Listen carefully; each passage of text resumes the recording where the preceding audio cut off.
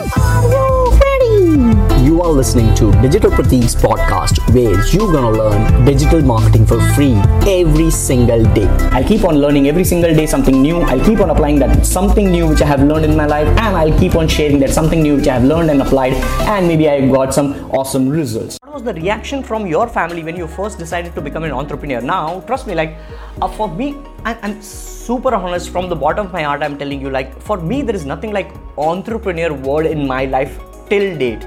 The reason I am telling you is, for me, there is nothing like an employee, there is nothing like a job person, there is nothing like a boss, there is nothing like an entrepreneur.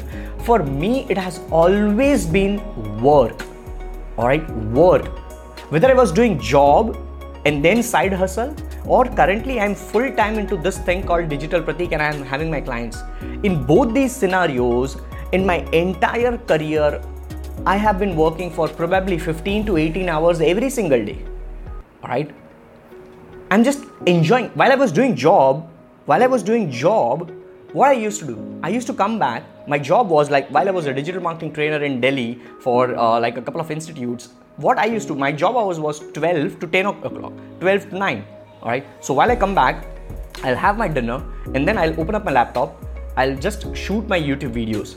So if you go back to my 2015-16 YouTube videos, you will see the timestamp below while I was screen recording. You will see at times it is 3 o'clock in the morning, at times it will say 4 o'clock in the morning, at times 2 o'clock in the morning, 5 o'clock in the morning.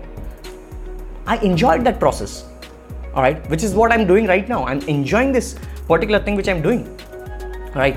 So for me, it has never been an entrepreneur, first of all. So I would just change the question over here, what was the reaction from your family when you first decided to do something digital? All right, I would just say that. So the family's reaction was what are you doing? Which most of the times happens in Indian families, because when you don't have a degree in Indian family, you are a shame. You are a kid with shame. All right, that's a true fact. So I won't discuss more on that because you already know that. It's kind of a shame feeling. And people are not supporting you. My entire family was against me. A lot of friends were against me, and they were not able to get what I'm doing, right? Because in till 4th or 5th semester, I was a good student. I scored well in 12th science. I scored 88%, and then I went into engineering. But then all of a sudden, when you don't do this, when you leave the college, people think that you are into drugs. People think you are into girls. People think you are into a bad line and things like that. That's what happened with me as well. But then, if you have a firm belief, if you are patient, if you are persistent, no matter what, nobody will stop you. Right? No matter what.